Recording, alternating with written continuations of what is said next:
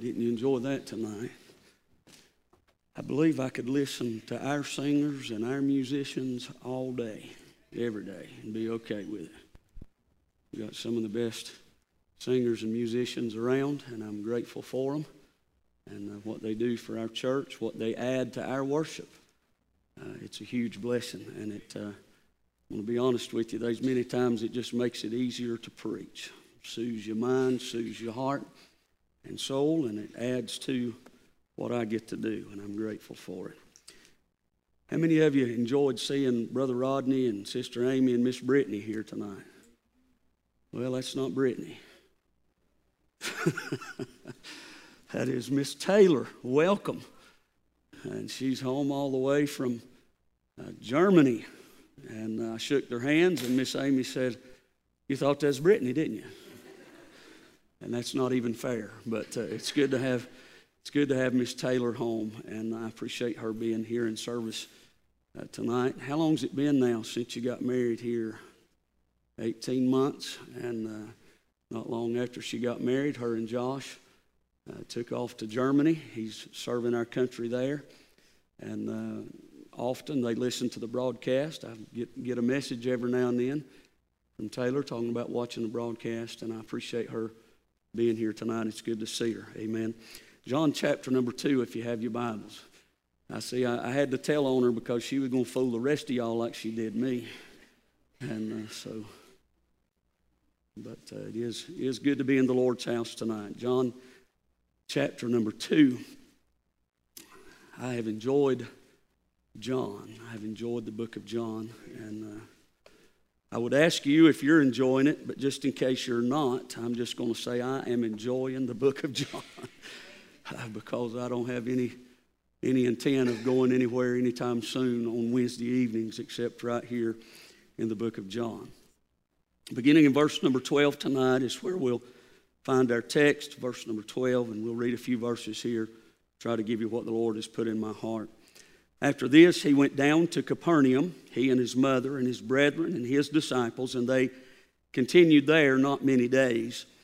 And the Jews' Passover was at hand, and Jesus went up to Jerusalem and found in the temple those that sold oxen and sheep and doves and the changers of money sitting.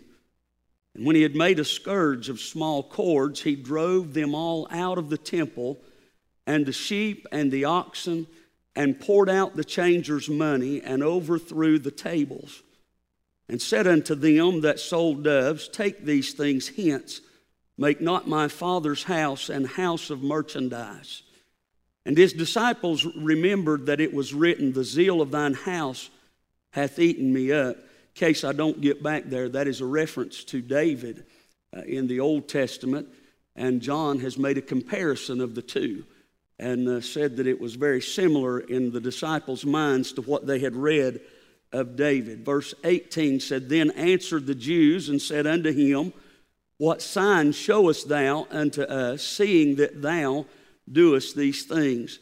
Jesus answered and said unto them, Destroy this temple, and in 3 days I will raise it up. Then said the Jews, 46 years was this temple in building. Wilt thou rear it up in 3 days? But he spake of the temple of his body. When therefore he was risen from the dead, his disciples remembered that he had said this unto them, and they believed the scripture and the word which Jesus had said. Father, I thank you once more for this privilege to pray and for another opportunity, God, you've given us to stand in this place. And Lord, tonight we ask your blessings upon, Lord, what we've studied this day, what we've prayed over this day. Lord, what we're prepared to preach to your people tonight. We pray, God, that it would go forth, Lord, in only a manner that you'd be pleased with. We certainly, God, don't deserve to be able to stand here, but Lord, we pray you'd take the words from our lips, make them into what you'd have them to be when they hit the hearts of your people. God, that they might grow closer to you, be encouraged, Lord, in the Lord, and at the same time, Lord, that we might be challenged to be better Christians in this day and hour that we live. I ask you now once again, Lord, that only those things need to be said, be said. Help us, Lord, to honor you, and we'll thank you for it in Jesus' name. Amen. Kent Hughes is a fellow that I like to read after as much as I can, and he put forth a question in his commentary concerning these verses. The question was one that he borrowed from D.L. Moody, and it was a simple yet very serious question. And tonight, if I could, I'd pose that question to you in light of our text. And the question is, what if Jesus came to land us? Or better yet, what if Jesus came to our house? What if he came to where we lived and to where we are? Keeping true to the text tonight and what John is presenting, I want to remind you that what we are dealing with and what we have been preaching on, the great doctrinal truth of the deity of Christ, his godship, his lordship, who he is, and the fact that John has presented him as being the Son of God. So tonight, if the Lord would help us, I want to look here and try to see the deity of Christ like we do not normally see it in our minds, in our lives, in our books, and all the things that we read. The preachers that we listen to, very few present the deity of Christ or present his lordship in this manner using this text. In the previous chapter, we have been reminded that one of my favorite statements about Christ was said when John said, "Behold, the Lamb of God that taketh away the sin of the world." When you would have thought of a lamb, you would have thought of someone that was meek and lowly. You would have thought of a sacrifice, one that was willing to be what we needed. He was a sacrifice for sin. We had just left in the previous verses last week. We just left a wedding where Jesus had turned the water into wine. He was a man that was presenting himself as someone that the people would want and that they were looking for. They were putting things together and saying, "This is our Messiah. This is the Christ. This is who we've been looking for. He's coming to set up a kingdom." And then our text happens. We just saw that water turned to wine, joy restored, happiness abounding. Many left believing on him, lives changed. This was and is the Lamb of God. Now, Jesus has moved through Capernaum. He's moved through quickly. It's told us in the text who is with him. He's with his mother. He's with his brethren. His disciples are with him. And the Jews' Passover's at hand, and Jesus heads to Jerusalem. The Passover created a busy time in Jerusalem. It would have been almost like our Christmas season. Almost hate to use the comparison of the two, but it would have been similar. It was a celebration, the Passover, that would have took long times to prepare for. It would have took better than a month or so to get ready for Passover. It was said that roads were repaired, bridges were shored up, sepulchres were re-whitened. All of these different things would take place in order to get the city of Jerusalem in shape for this Passover celebration. Excitement would have been high. This would have been very similar to what we see of the hustle and bustle of our Christmas holiday. No doubt, as Jesus would get closer to Jerusalem, the roads became more congested. As he approached the temple, it would be even worse. And my mind pictures a circus-type atmosphere as Jesus would arrive at the temple.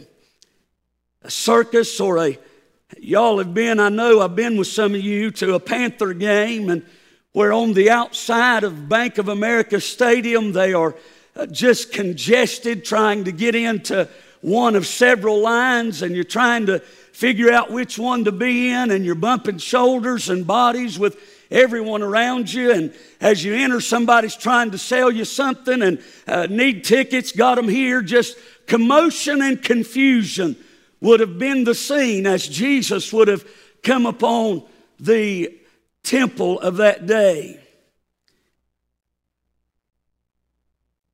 All of that noise, all of that hustle and bustle would have given what we would call a chaotic scene. With all this in mind, we come to the text tonight. We're going to see a side of deity that few people believe that Christ shows forth in his life. We have, to use a phrase of a preacher I love to listen to, we have Americanized the gospel, and we have Americanized and dumbed down what Christ is and who he is, to the point that we do not see the full deity and the full power of God in the essence in which it is and which is to be. We have created in America a God of love, a God of second chances. We have created in America a God that is wearing sandals and long hair and basically is living a hippie lifestyle. That is what we have created in America. That is the image that people will get when they think of Christ and they think of his deity. But when Christ enters the temple to find oxen, sheep, and doves being sold along with money changers who were exchanging currency from one town to the other so that they would have the right money. If you'll study, you'll find out that those money changers were ripping people off. They were charging them way more to change a half shekel into something else, and then charging them again to give it back to them. And they were loading their pockets and loading the temple treasury full of crooked money. And that was taking place in the house of God. These sellers of sheep and oxen and doves had learned the trade of being able to look at a lamb that maybe was brought in by someone else, and they had the ability to see that maybe this is not a perfect lamb and that it's going to get sick down the road, and con people in to buying one of their lambs and again padding the pockets of the temple treasury while doing so.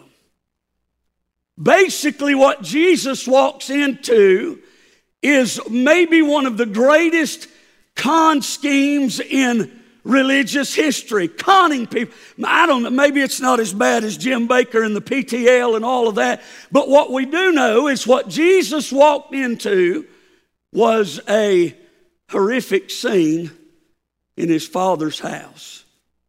We have said that John chapter number 1 presented Christ as the Lamb of God that taketh away the sin of the world. And as Jesus reacts in the temple, we are about to see the Lion of the tribe of Judah. And tonight, if I had a thought other than what if Jesus came to land us, I would preach to you on the Lamb becomes the Lion. The Lamb becomes the Lion. He is both. They are both attributes. They are both very much the personality of our God, and they both very much need to be recognized and heeded by the church when we think about how holy our God is. He is a God who cannot and will not tolerate sin. He is a God that will judge it when it is present in his church. He is a God that will not only judge it when it's present in his church, but God will judge sin when it is present in the individual lives of believers. He will not let you continue to desecrate the things of God. He will not allow us to continue to make a mockery of the house of God. God is serious about his house. Now, I want to remind you that the Bible teaches us that we are the temple of God.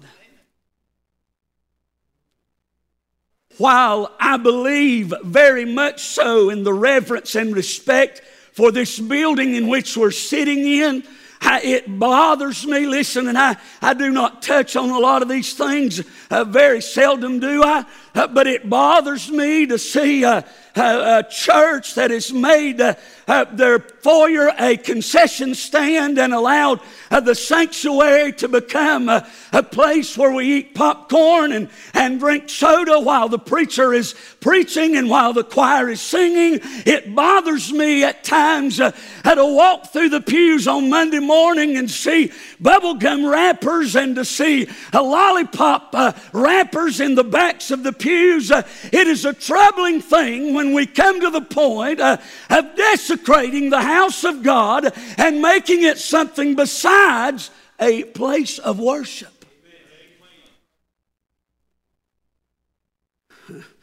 That's not mean. That's just my soapbox. Amen.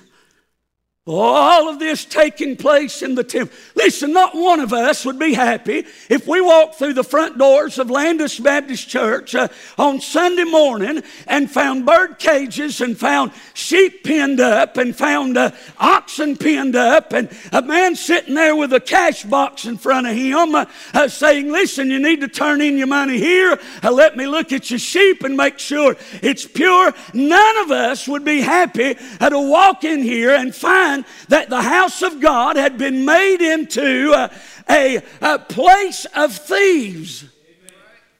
None of us would be.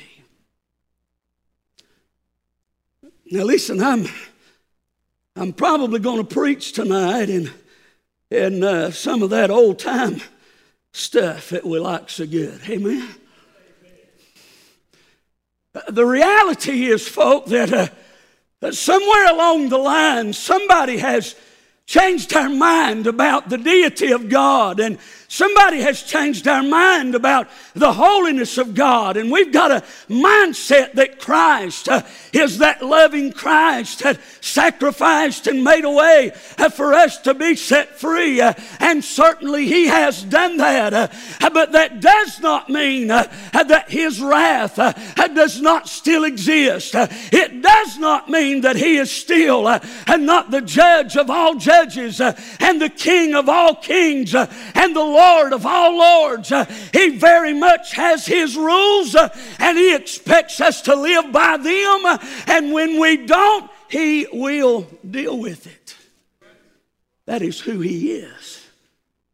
To Christ, what was going on in the temple was an outrage. It was unacceptable, and God in flesh is going to handle it. God, the judge. I have thought in the last few days and studied some on the word sanctification and to be sanctified. And while sanctification does not have anything to do with salvation, while I do not believe it is a second work of salvation, I do believe that God said, be ye holy as I am holy. I do believe that God said, come ye out from among them, saith the Lord. And listen, and be ye separate. I believe God expects us, when we get born again by His grace, to be different than we were when we were lost. He expects us to live a life that would be pleasing unto Him. And I wouldn't get into argument with you as to what that life looks like or what that life talks like. What I would say to you is this: if it looks different than the Word of God, if it talks different than the Word of God, if it walks different than the Word of God, then we've not yet come out from among them. We're still walking in darkness. We're still opposed to the light. And friend, when we begin to drag that lifestyle into the house of God, it is unacceptable to Him. It outrages Him. It disturbs Him. And you can believe He will handle that. Amen. I'm preaching tonight the same subject that we have preached for weeks now. John presenting the Son of God. Deity. Our Lord. The one we tell people that we love, and the one that we tell people that we adore, and the one that our sign, when it's there, says that we gather at 11 o'clock to worship, the one that we sing about. I'm talking about the one that we testify. We pray in Jesus' name, and we look for things to happen at the name of Jesus. But do we really know Him as God, as Lord, as Judge. One writer said that Jesus must have appeared to be 7 feet tall as he began to unleash that whip on those that were in the temple. Now listen, I don't know if you pay attention to things like this, or even if you watch TV type things of this nature, but Jesus went one against everybody else. The Bible doesn't say anything about his disciples helping him. The Bible doesn't say anything about his mother or his brethren helping him. For crying out loud, his brethren didn't even believe on him as being the Messiah until after he had already died and risen from the grave. They surely weren't going to take up arms and help him fight to cleanse the temple. They probably were in the background somewhere going, Jesus, what are you doing? Come on, man, there's more of them than they are of us. But friend, the outrage and the uproar that must have been in the heart of God when he entered into the temple and saw it desecrated and saw that they had made it a house of merchandise when it was set aside for worship must have been eating at his mind. Listen, tables crashed, money changers being thrown out. Total commotion as money clanged around and made the noise as he dealt with those people. Listen, verse 16 tells us Jesus' thoughts and words to the scene. He said unto them, take these things hence, and make not my Father's house an house of merchandise. I guess the challenge that I laid forth in the question that rings in my mind of what if Jesus came to land us? We don't have, obviously, oxen and sheep and doves for sale in the house of God. We don't even sell CDs. We give them away when people want them. We don't do those kind of things, but the issue at hand here is seeing deity for deity, recognizing that and worshiping him as such, understanding that if he walked in and your mind was where that it shouldn't be at that moment, what would he overturn in your life? What would he throw out of the house of God this night or Sunday morning that's in your mind or in your heart or even physically in your life that would be unacceptable to him to be brought into the worship house of God? Amen. Lord, if this scene shows a side of God that no one ever talks about. His wrath and his anger are very much his attributes, his personality. It is part of the God that we serve. The gentle, meek, and mild Jesus is a concept that has been overworked, that many preach and teach and follow a Christ who has no resemblance to the Christ of the New Testament. It has become so... we have preached love. God is love. And listen, I don't want you to misunderstand me tonight. God is meek and lowly. He is a God of love. He did say, take my yoke upon you. My yoke is easy and my burden is light. But listen, friend, we have used those scriptures and used that picture of Christ to the point to where we have overlooked a God of judgment, and we become so loose in our living that should God walk into our house, he would overthrow the majority of what's in there and run it out of his temple. Isn't that right? Listen, somebody asked me not too long ago, did we have a revival scheduled? No, I don't at this point. But if we want revival, we'll hear what John's saying to us. Amen. We'll begin to examine the tables of our heart. we'll begin to look at what we've got for sale and what we've bought, what we're changing out of godly things for worldly things. We'll look at the things we're dragging in to our temple and to God's temple. He said in the Old Testament, make me a sanctuary that I may dwell among them. This temple and this tabernacle of flesh that you and I dwell in was made for the purpose that God may dwell in us and that God may live in us. And anything that's unlike Him is worth being cast out of His temple. Anything that's moved in at our hearts that desecrates the place where He has come to dwell needs to be removed.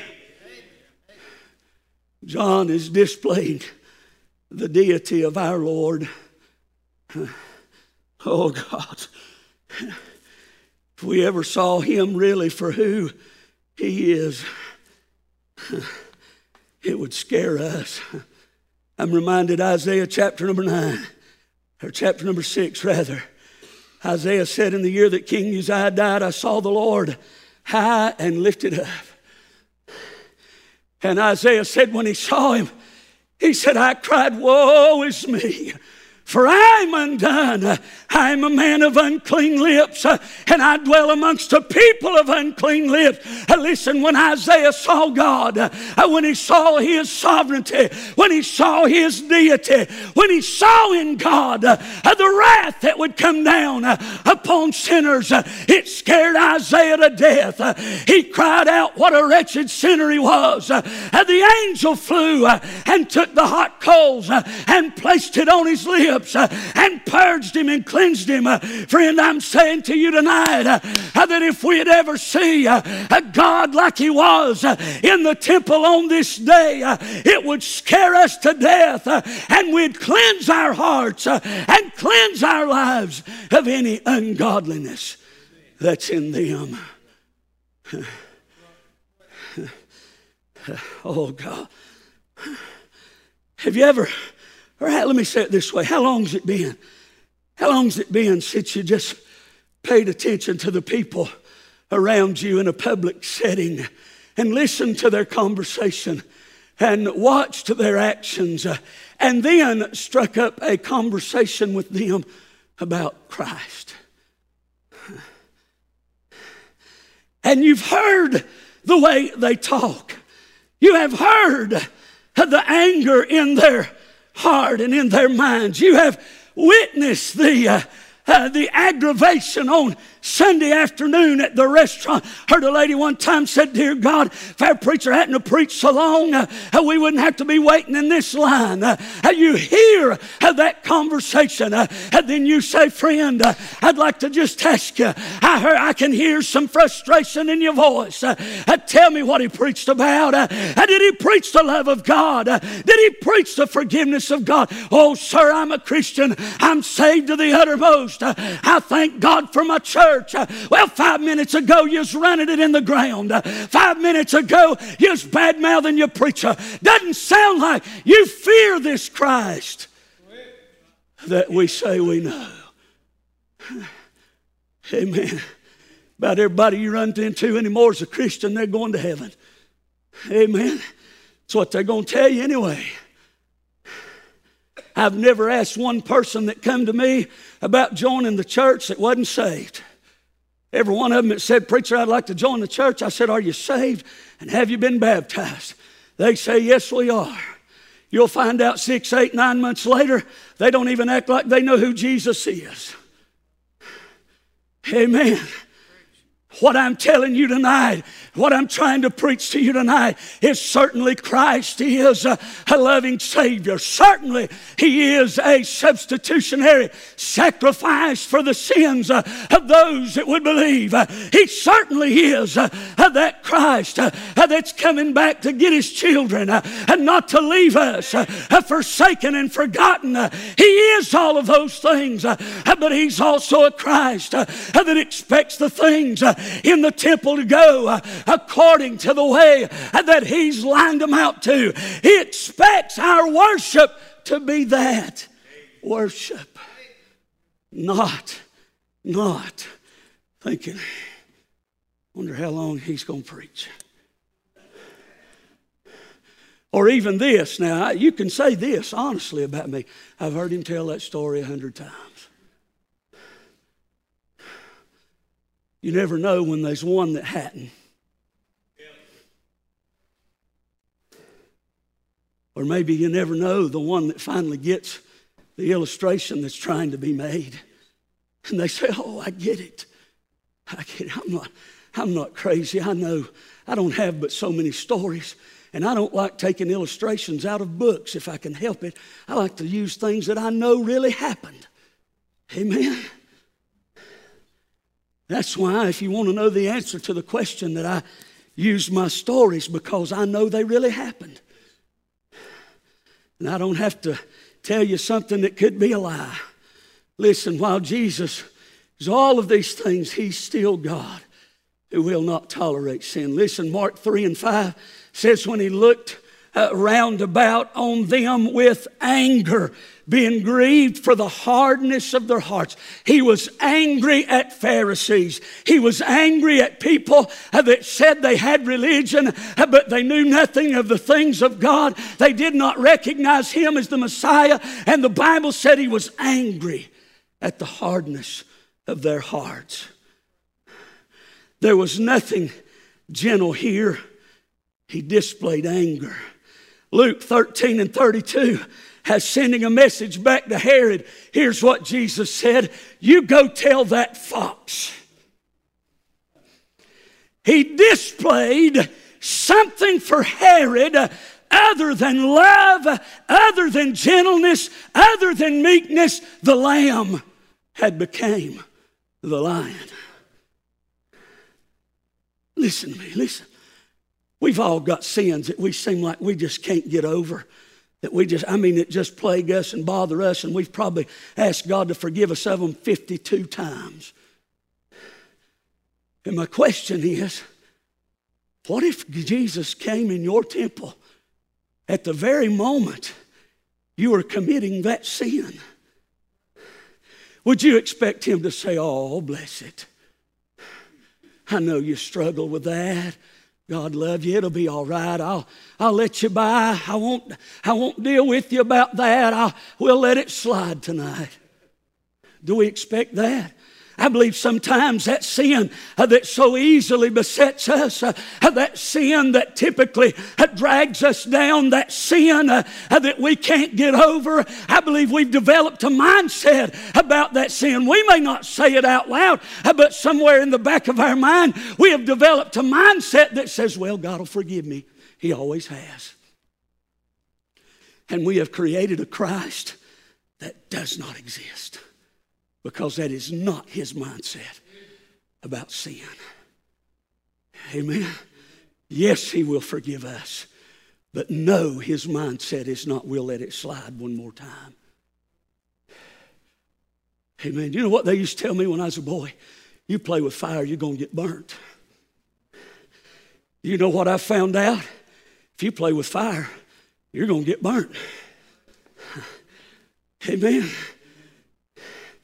I'm telling you, we live in a culture where sin is accepted. We live in a culture where it's all right to shack up. We live in a culture that says you can love anybody you want to love, whether it's a man or a woman or whatever, 2 men, 2 women. We live in a culture that accepts that, and somewhere in the back of our mind, we have accepted that you can still be saved and live like that. Friend, I've got issues with that. The Word of God says that's an abomination, and God will not tolerate that. And if you can live in that kind of sin and you can repeat that over and over again without any conviction, without any chastisement on you, you are not a child of God. You are a rebellious sinner that needs to be saved. Amen. Oh, Lord. Jesus is just simply cleansing his temple. He has moved from the wedding at Cana, where great miracles had happened. People were rejoicing that he had come. And now they're seeing a side of him that they may not recognize and that they may not like or want. But listen, you go tell that fox, he said. Listen, in Matthew 23 and 27, he called the Pharisees whited sepulchres full of dead men's bones. In verse 33 of the same chapter, he called them serpents. He said they were a generation of vipers. And while the scene was chaos, Christ demonstrates his sovereignty by taking back control of his Father's house. Amen. He said, I will not allow you to make my Father's house a house of merchandise and a house of evil. God help us.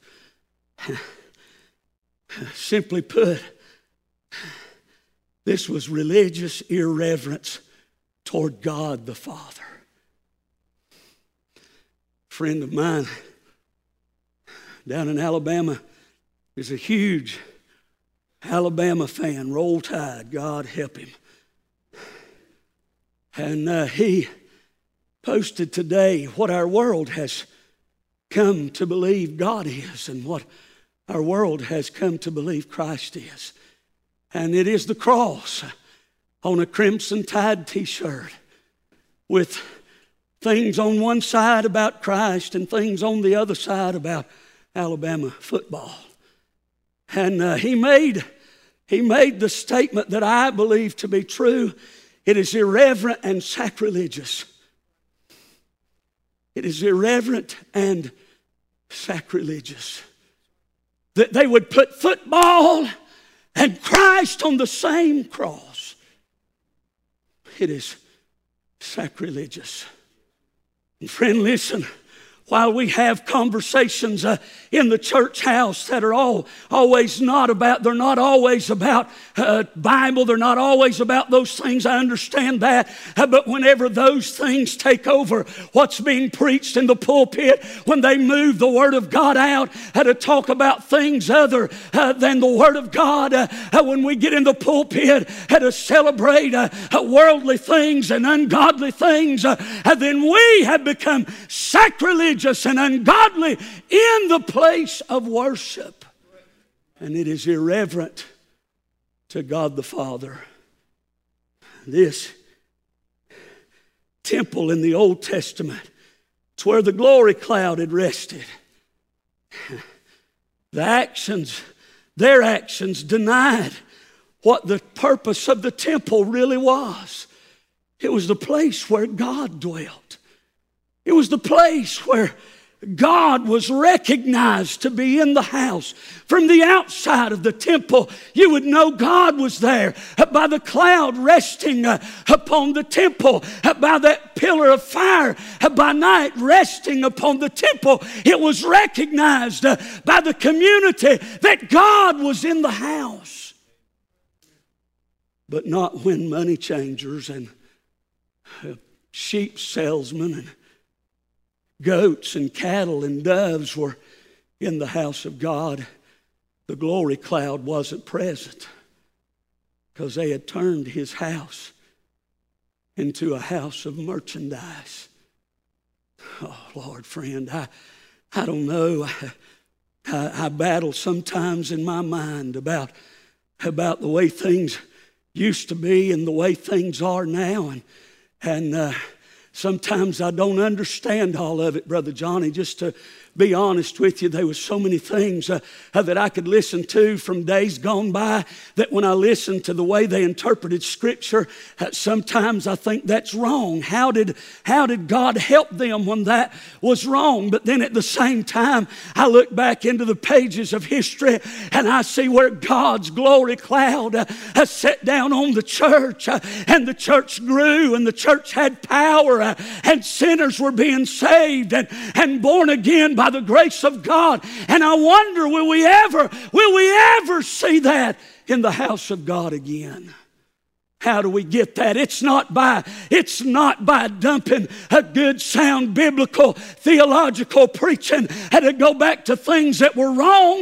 But what it is about is cleaning up our temple, getting the junk out of our lives, clinging to the God of heaven, recognizing Him as a holy and righteous God who will let His wrath be known if we don't line up then we might see that glory cloud sit down on the house of God once more.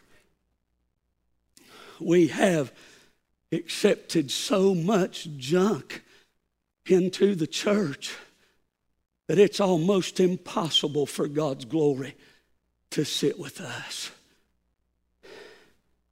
Isn't that right? Listen, I'm not preaching tonight to be mean or ugly.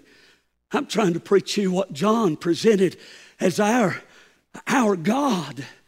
A God that will not tolerate his house to be desecrated. A God that will not tolerate wickedness to enter in out of this place of worship that he has set aside for that purpose. Oh God, just religious irreverence. This glory cloud set down. Our day has reduced God to be much less than what he really is. He is presented of a God who relates to people.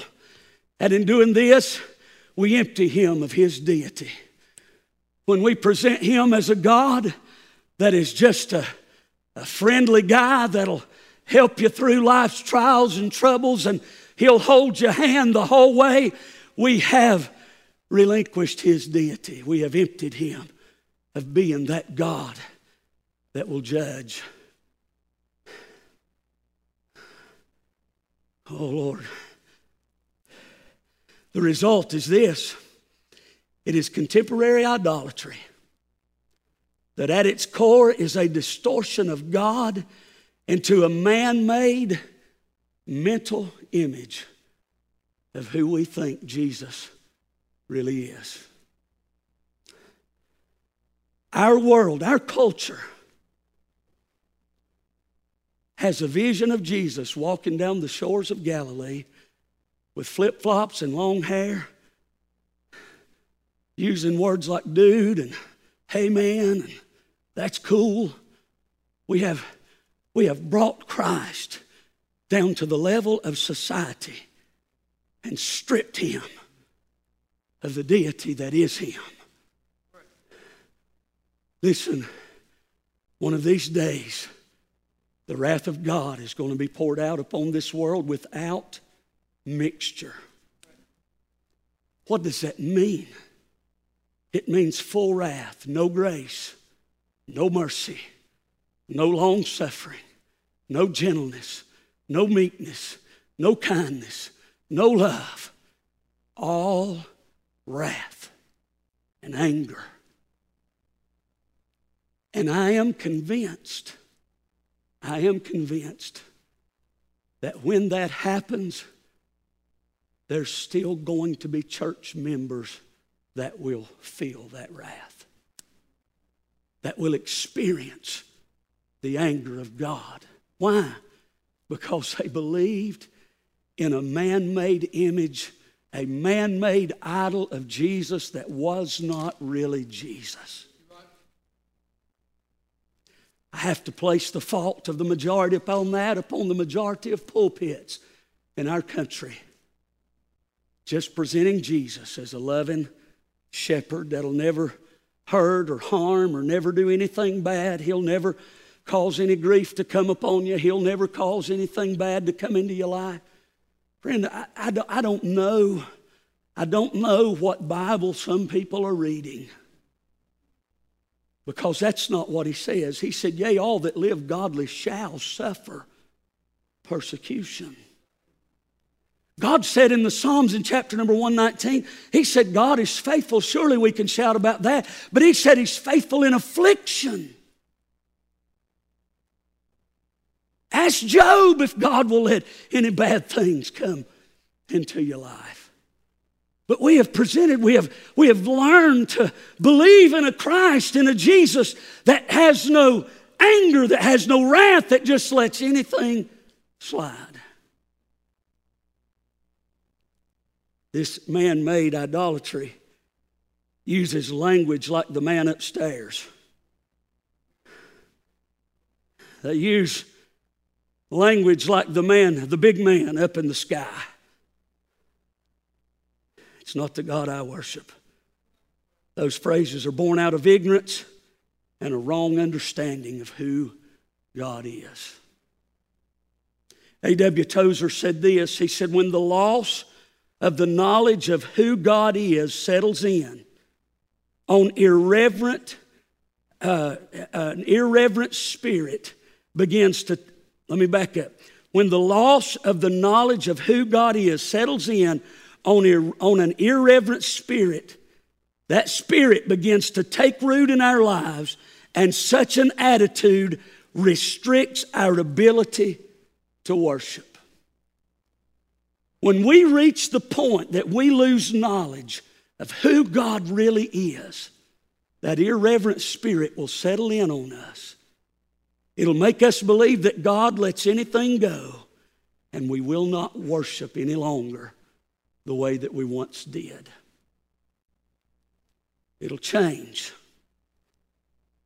We've become desensitized to the greatness and holiness of God because of an irreverent spirit and an idolatrous concept of God. These are quotes that I've written down from other men. The realness of our worship matters because it shows what we really think of our God. The realness of our worship demonstrates what we really think of God.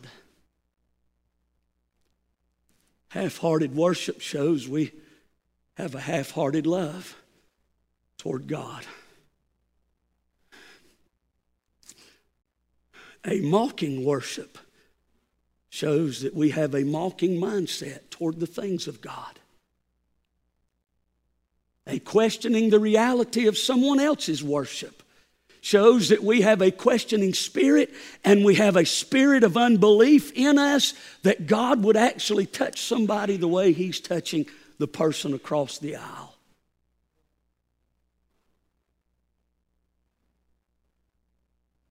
Irreverence toward God is only a symptom of the idolatrous image of God that is man-made. The irreverence is just a symptom of us worshiping a Christ that we do not see as holy and righteous as we once saw Him. As we once saw Him.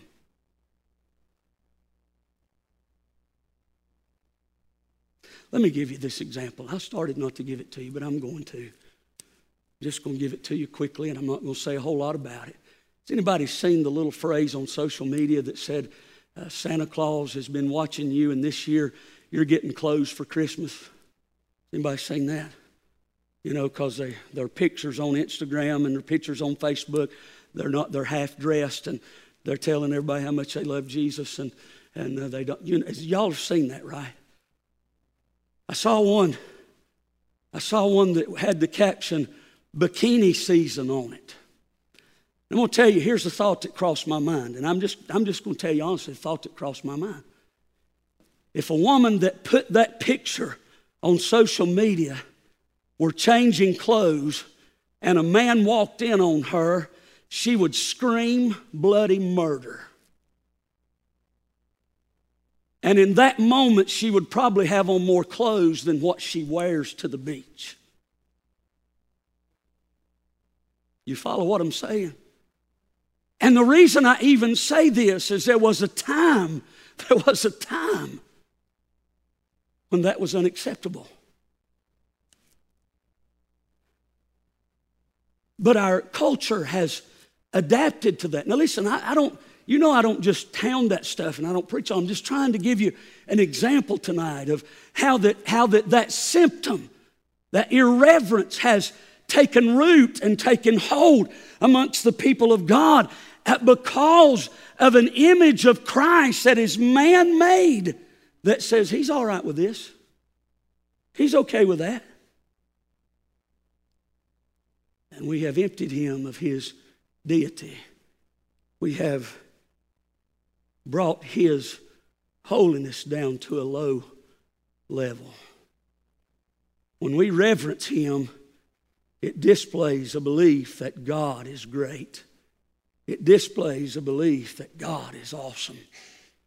It displays a belief that God is powerful and that He is powerful in judgment. Finally, and I'm done tonight, You know that we need each other. We need each other to teach each other.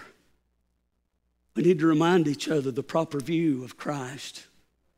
Remind each other the proper view of God and His holiness. Do you know there's some weeks that seemingly in my mind, I know I'd get through them because God said He'd never leave me or forsake me, but my flesh sometimes says I'll never get to the end of this week. And did you know sometimes if I don't shoot a message to Matt and let him shoot one back to me, that I feel like I wouldn't have gotten through that day if I hadn't got to talk to him for just a minute. Some days to just be able to shoot Brother Jeffrey a message and him shoot a message back to me feels like the very thing that got me through that day. Because most of the time in those messages, it'll be a verse of Scripture recited, or there'll be something said about the goodness of God that will remind me and may remind you of the God that we serve and how big He really is. I mean, how big He really is. He said this earth is His footstool. And we're wringing our hands. We're wringing our hands. John has presented a picture of deity in our text tonight that is not often seen. He has presented a God to the people not to bring fear into the people, but rather to demonstrate to the people who God really is. And while He loves you, and while He saves you, and while He keeps you, He will also judge your sin. And He will also, now listen, He did that at Calvary, I understand that. But friend, He's not just going to let you walk around as His child in habitual open sin and not chastise you. It just cannot happen. I've preached a long time tonight, I know that. But that's what was in my heart to give to you. And listen, that ain't one of those, I understand, that ain't one of those happy messages that we go back to work on Monday and say, glory, what a blessing it was to be in church last night. But if all of us, including myself, would get hold to who Christ really is, we would go to work tomorrow rejoicing that we saw Him high and lifted up. And we'd rejoice in the fact that we saw ourselves for who we really are. And we're able to ask the angels to take a hot coal off the altar and purge our lips and make us right with Him. It'll be better after a while if we'd see Him for who He really is. Amen. Here's the phrase people say often, only God can judge me. I've seen it on stickers on the back of vehicles. Only God can judge me. I've heard Christians say it. Judge not lest you be judged. Only God can judge me. That statement itself ought to scare us to death. Because not only can He judge us, He will judge us. And if you belong to Him, there is a penalty for sin. There is a penalty for sin. Tonight I've done my best to give you what the Lord has given me, just going down to the next series of verses in the book of John. And there was no great miracle to preach about. There was no rejoicing in this text to preach about, at least in the minds of those people that were cast out. There was nothing glorious to tell you of except the Savior, the Redeemer, our Lord. And why should that thrill us? Because one of these days He's going to turn over some tables of this world. One of these days He's going to put a stop to sin. One of these days He's going to cleanse the temple. And we're really going to worship Him. We're really going to worship Him. Brother Johnny, this sounds terrible, and somebody certainly will hear it and they'll misunderstand it and they'll hold it over my head somewhere down the road. But truly, I don't know in my heart if I've ever worshiped the way that I could if my temple were cleansed. Now, some of you may have, but I doubt it. I don't know that I know anybody that has ever really worshiped Him for who He is. And the reason why I say that is because there's too many things in our temple. We'd worship God just fine up till 12 o'clock, but at 1 the ball game comes on. I've got to get lunch before I get home. There's something in the temple that'll hinder your worship. Something's there that'll hinder your worship. Let's stand to our feet. I'll be here all night if we don't.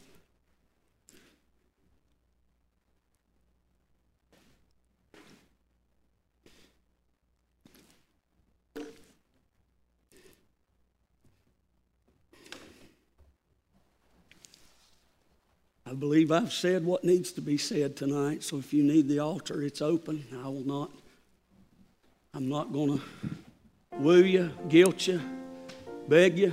I've preached what the Lord has put in my heart, so if you need the altar, you come.